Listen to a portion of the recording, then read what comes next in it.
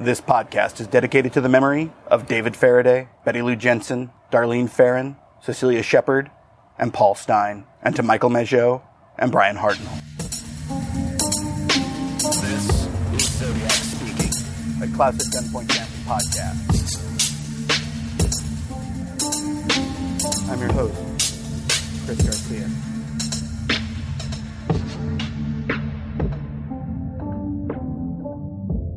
You know that this man is still at large, and that there is a better than average possibility that this could be the same man who was involved in 4 murders over in Vallejo.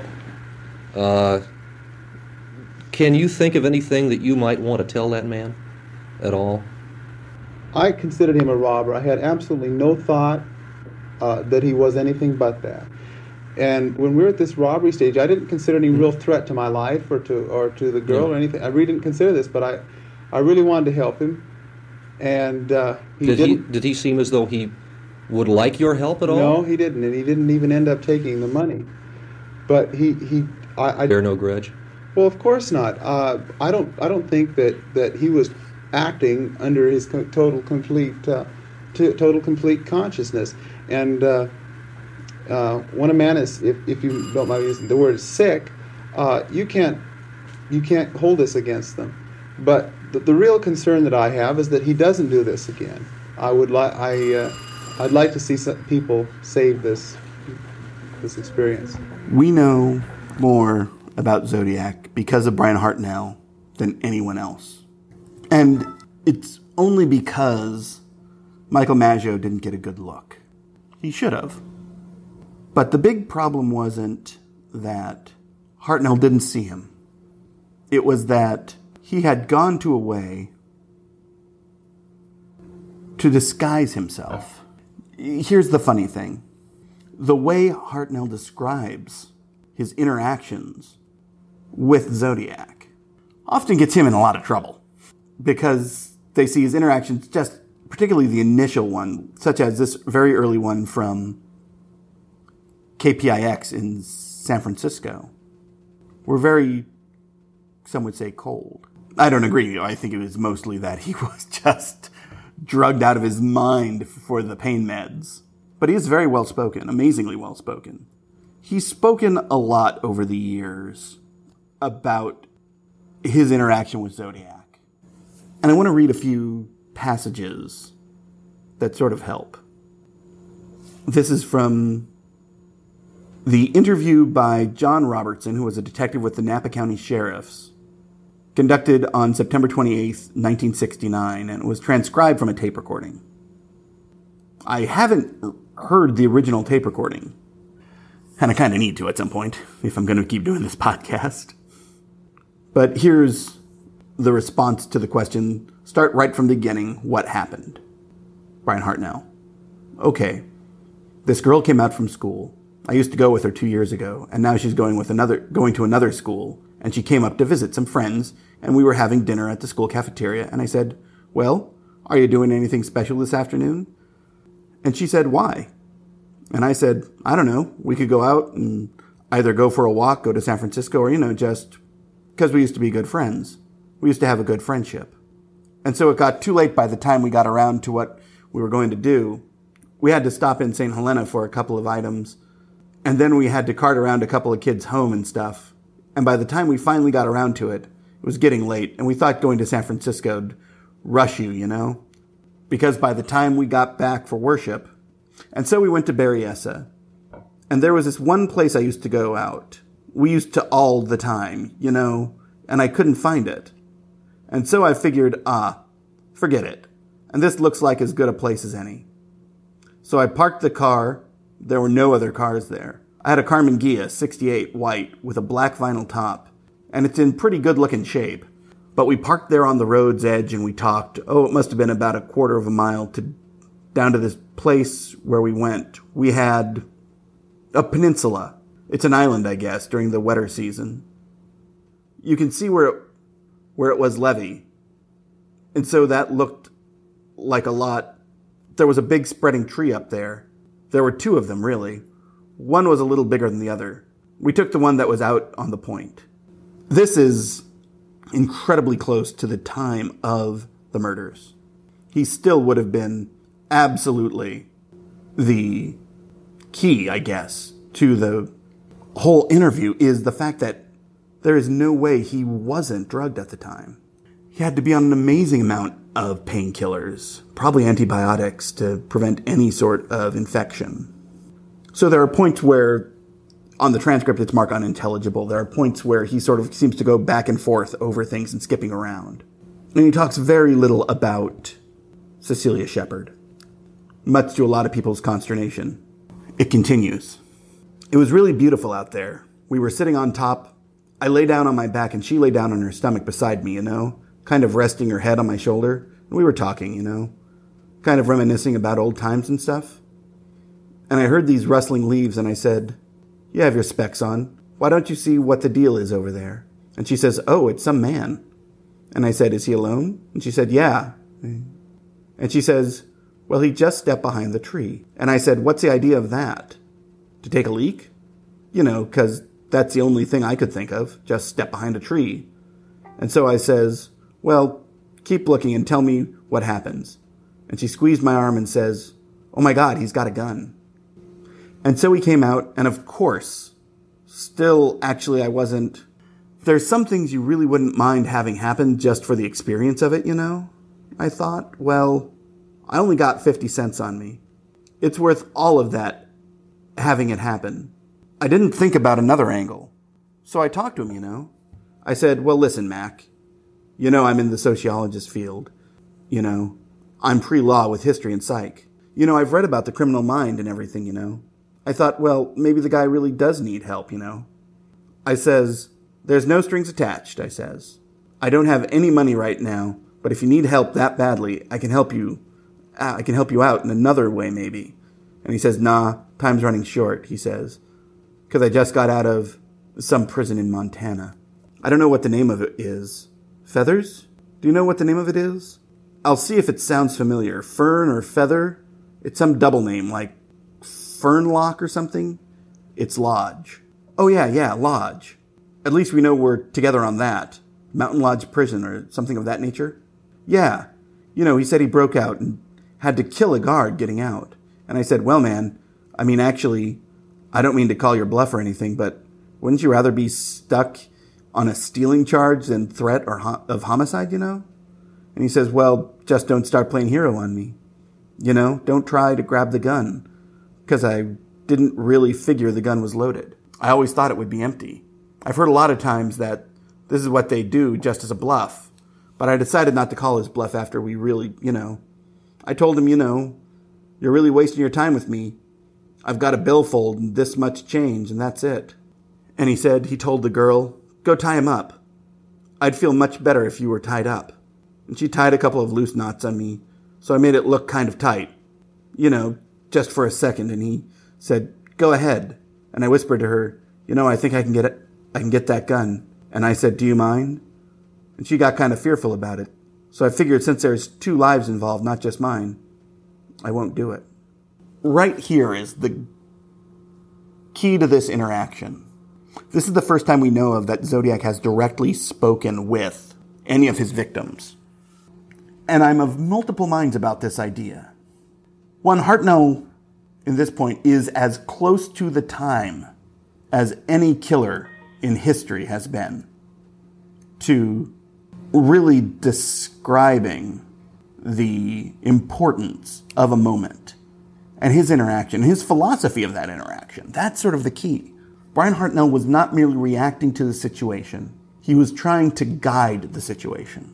I 100% believe anyone who says that Brian Hartnell is Zodiac, and that this is all a bunch of crap, is an absolute liar. Not only because he stabbed himself, we've seen many times the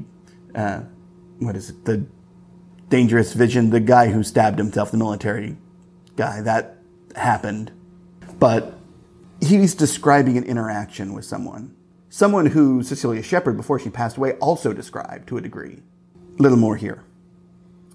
So I let her tie me up on the wrists again, and he tied her up. Terribly tight, real... Put his gun away, and we were talking and all. Bantering, basically. I was thinking anything I can do to help. by the way, just to keep the conversation going. Suddenly he was taking it all seriously, So I was starting out, and finally he said, "Okay, lay down. I've got her tied up, He strung a rope between our ankles in the rear. So we were like this, on our stomachs tied. Robertson, you both facing the ground? Right. And this was before I got sort of ahead. So anyway, he said, "Get down." And I said, "Oh, come on, don't make me lay down. We could be here all night. We could freeze to death." I said that 3 times, and he said, "Get down right now." He got a little pushed off at me. So I got down, and then he finished tying her up and clonked her down. And then he goes, swoosh. And I said, "Do you have bullets in there?" And so he pulled out the clip and showed me that he did. The bullets were about this long, I can remember, and about this fat. And they had this regular red cap on them, about this long. Maybe that doesn't give you any better description of the gun or not. I don't know. And it came out of the heel, the grip, It slipped out from the bottom. And now to backtrack a little, I was really trying to see what he looked like, He had on pleated pants, these old type of suit pants, And they were either black or dark blue. I can't remember now. And I can't remember what he was wearing for shoes. But he had on this cotton coat. You've seen the kind that you just turn the collar up once. There's a zipper down the front, They're real light, super thin, Kind of a windbreaker, Robertson asked. Yeah, like a windbreaker. And it's got this little collar. Sometimes guys wear them standing up, It's really important that he's capturing details here. But at the same time, he is forming an overall narrative of what happened that is getting sidetracked by these details. This is how the mind of someone affected by an event works. It is not merely the recounting of what happened, because often people will lose the thread. They'll understand the main line. They'll have this idea that I was there, someone came and affected something upon me, and there was an outcome. But what they really remember are the little swatches of things that happened on either side of the timeline. And it may not make linear sense as we think of it, but it does make sense in the overall story, because each little memory is actually something that was triggered for a specific reason. Why was the color of the windbreaker important, or that it was a thin windbreaker? Well, that means he was very specifically there on a day when it wasn't warm, or when he didn't want to have to deal with it, or when he was concealing something. It's in these little elements that we often get caught up in multiple ways. Often a small memory like, well, it was a blue windbreaker, but maybe it wasn't. And often people are discredited for remembering a little thing like it was a blue windbreaker instead of a green windbreaker or something that really, as far as the through line goes, has no meaning. It was merely a confusion. More from Hartnell. It was dark blue, and I don't know. Maybe he had something in his pouch. I just took it as being he was stout because he looked kind of heavy. I think he was weighing 2 1/4, 250, something in there. And I got kind of a look at his hair, his voice, I can remember. Almost like I'd heard it before, There's some drawls that a lot of people have similar. And almost as if I'd heard it before. Couldn't think where. I gave that one up. I just gave it up on that angle. I looked through his hair. I kind of looked like it was combed, like this. It was brownish, dark brown hair. There he kind of contradicts himself. He says it was brownish and it was dark brown hair. Brownish could mean a lot of things. But then he says dark brown, which is very specific. But really what I take away from that is he had brown hair. The degree of that brownness is far less important than the fact that he knew he had brown hair. More. And this mask he had on, it was ingeniously devised. He had 4 corners at the top, like the top of a paper sack. Black. It came down with the front panel about to here, and a kind of thing that came over the shoulders, And then the same thing down the back, straight down. And in the front he had a circle with a symmetrical cross in the middle. You know what I mean by a symmetrical cross? Mm-hmm, Robertson said. The ends of the cross hung out about this far on each of the, where it came out. The circle was this much, like this. And then it was like this, hang out on the end, over the edge of the circle. And he had clip-on sunglasses. It was hard to tell, the sunglasses you clip on when you're wearing glasses, eyeglasses. He had those clipped on, I'm pretty sure. I didn't think he had glasses, though. I think he had just clipped this onto his suit, that little mask. And I don't know how tall he was, maybe 5'8", maybe 5'10", 6 feet, somewhere in there. I'm a very poor judge of height because of my height. I have no meaning, it's always down, It can never be up. There is no better example of someone's personal experience and lifetime interaction with the world coloring their perception of an event than him being unable to narrow it down to any better than 5'8" to 6 foot. That's a pretty big swing. But it also doesn't make him at all unreliable. And that's one of the problems I have with a lot of folks who criticize Brian Hartnell's testimony as being poor memory, or he was simply trying to be famous for having been attacked. I completely do not buy that, particularly with the way he's acted since. More from the report. And so I saw him put away his gun, and I was turning to say something to Celia, and all of a sudden I feel my back No, I think I saw him pull it out. I don't remember. I think I saw him whip it out, his knife, and just start stabbing me in the back. Chomp, chomp, chomp, chomp. It was just, that kind of a sound, and Celia turned to see why I was, and she just about fainted. She went hysterical. And when he finally stopped, he went over, and the doctor says there's 6 in the back, 6 wounds on my back. You ought to confirm that. One I got went clear through the lung. I've got that. One went clear through the lung. I've got it draining. I did drain a couple of pints of blood as soon as I got here. I lost an awful lot of blood, I guess. We were down. It was absolutely no question in my mind. When a person gets stabbed as many times as we did, we were going to die. There'd be no reason to question it. But somehow I just knew there was too much I had to live for. Really, it does happen. About getting depressed and everything. When you're young, you always think about these things. You know how you think about it, and when you've got someone forcing your hand, there was a lot of things I had to do. And what really kept me going, my parents are pretty Christian. I haven't been too much of a Christian myself, but if you believe in the principle, you ask God to help you. Another thing, what was my only strength, was knowing 2 things. 1, that I did not want to die, and 2, I felt that whatever was going to be, was going to be. But I was going to try my damnedest to stay alive, and so, like I said, before I left her, kissed her, and I said, I'm going to try to get help. Hartnell spends a lot of time in this interview looking outside of the actual stabbing, which makes sense because it's a timeline, and most of the timeline is filled with details, things he noticed, things he caught. For example, in his conversation with Zodiac, there were so many different stimuluses, all of equal weight. What did he look like? The symbol on his chest, the sunglasses, the location, how he hid behind a tree and came out. At the moment of the stabbing, there was one stimulus, the pain of the knife going in. There was his guttural sound, and there was her reaction. Those are the entire limit of the stimulus. That was all he could perceive, which makes complete and total sense. Had he been able to say, he stabbed me downwards from the left using his right hand, and that would have been great. But then I actually would have questioned it more.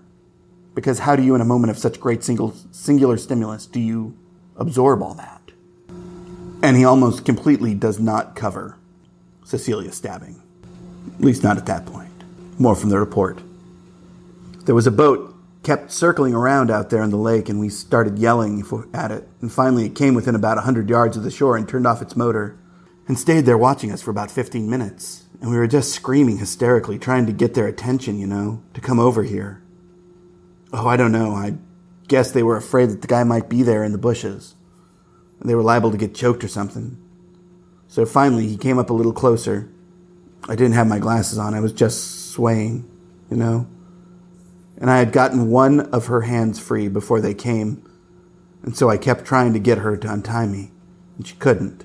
She was too weak, she said. So finally I just kept hollering, and she said, "Turn around, let's see if I can do it again," and she finally got it. My hands and feet were just pure numbness. They're still numb, but I'm sure that will go away. But I finally got untie her so she could kind of relax out. Because it was a terrible position, on our stomachs. So I started to go for help, and I finally got myself fairly reconciled. I wasn't too worried about dying, if that was going to happen. But I knew I had to keep pushing on. I had to force myself into staying alive because I could just see myself, all sorts of waves would come over. You're not going to give up this easy, And like I said, I just kept believing that God would do everything the best. And if the thing was going to happen, but I couldn't see any reason why I'm dying would be the best good. So I just played along with that. Here you can sort of see him start losing. I don't think he was being overcome with pain. I think it was being overcome with whatever pain medication they had given him right before they started the interview. Brian Hartnell's portion of This Is Zodiac Speaking is really important. It's where he went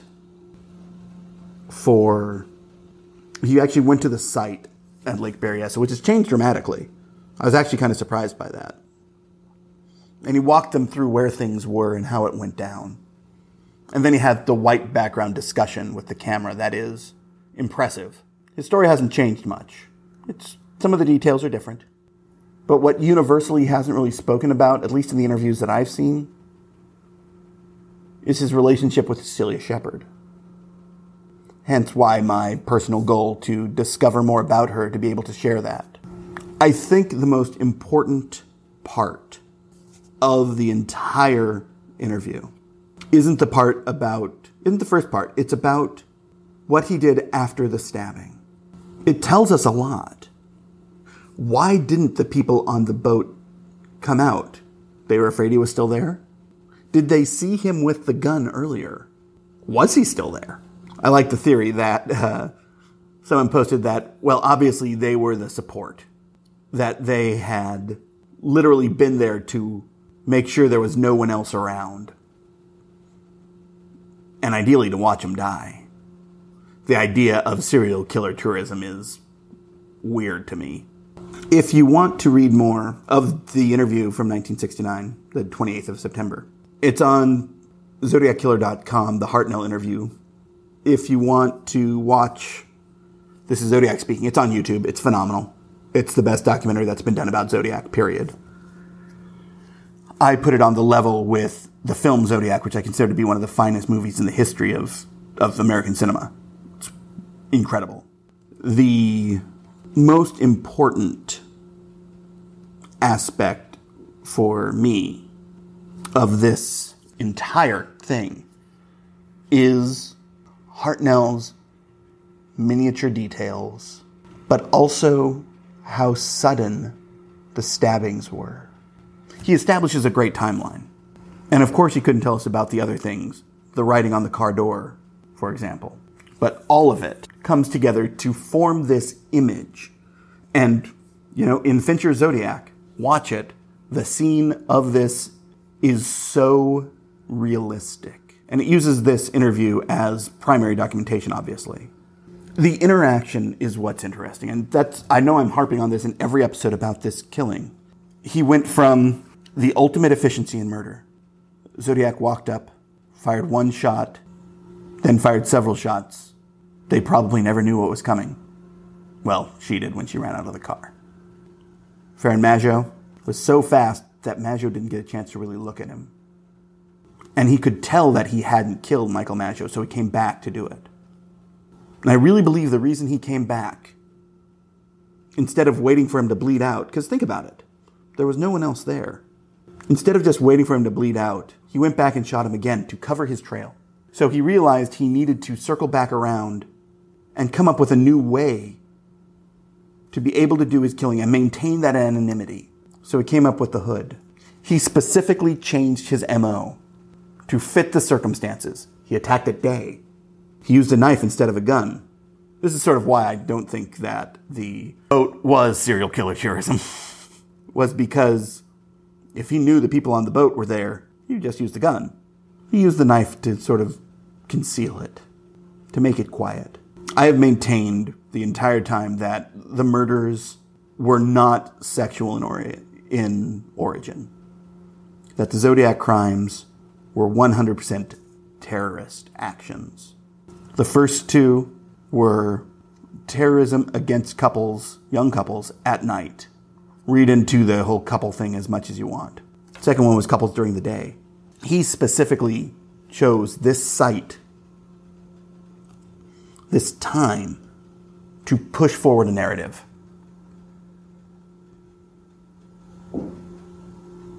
The final killing was that no one's safe ever when you're alone. He moved from couples to a single.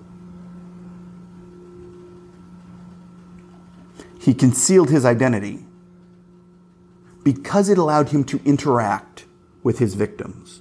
And I really believe that the interaction with the police was another way of him interacting with what he saw as his victim. His victim was a combination of law and order and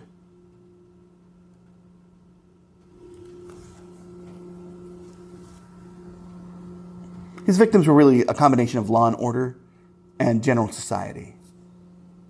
What's more of a basis of general society than interpersonal relationships of a loving nature?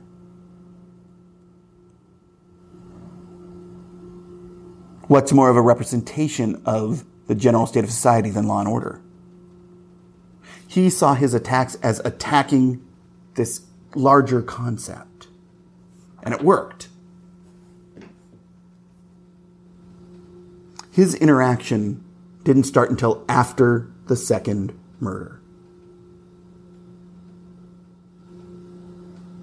And I think it is because he felt a thrill making the phone call, later writing the letters, that forced him to now interact with his victims, because he wanted now to be inserted in their life for them to know what was going on. It's heavy, man, but super strong.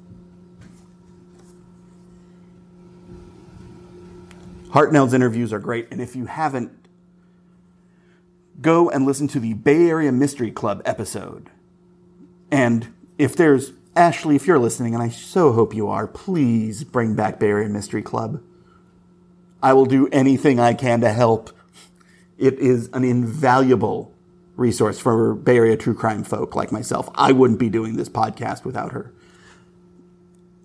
Her podcast was just amazing. And the episode where she reads this interview, she doesn't read it, someone else reads it for her, but it's phenomenal. It's engrossing. It's perfect. Way better than mine.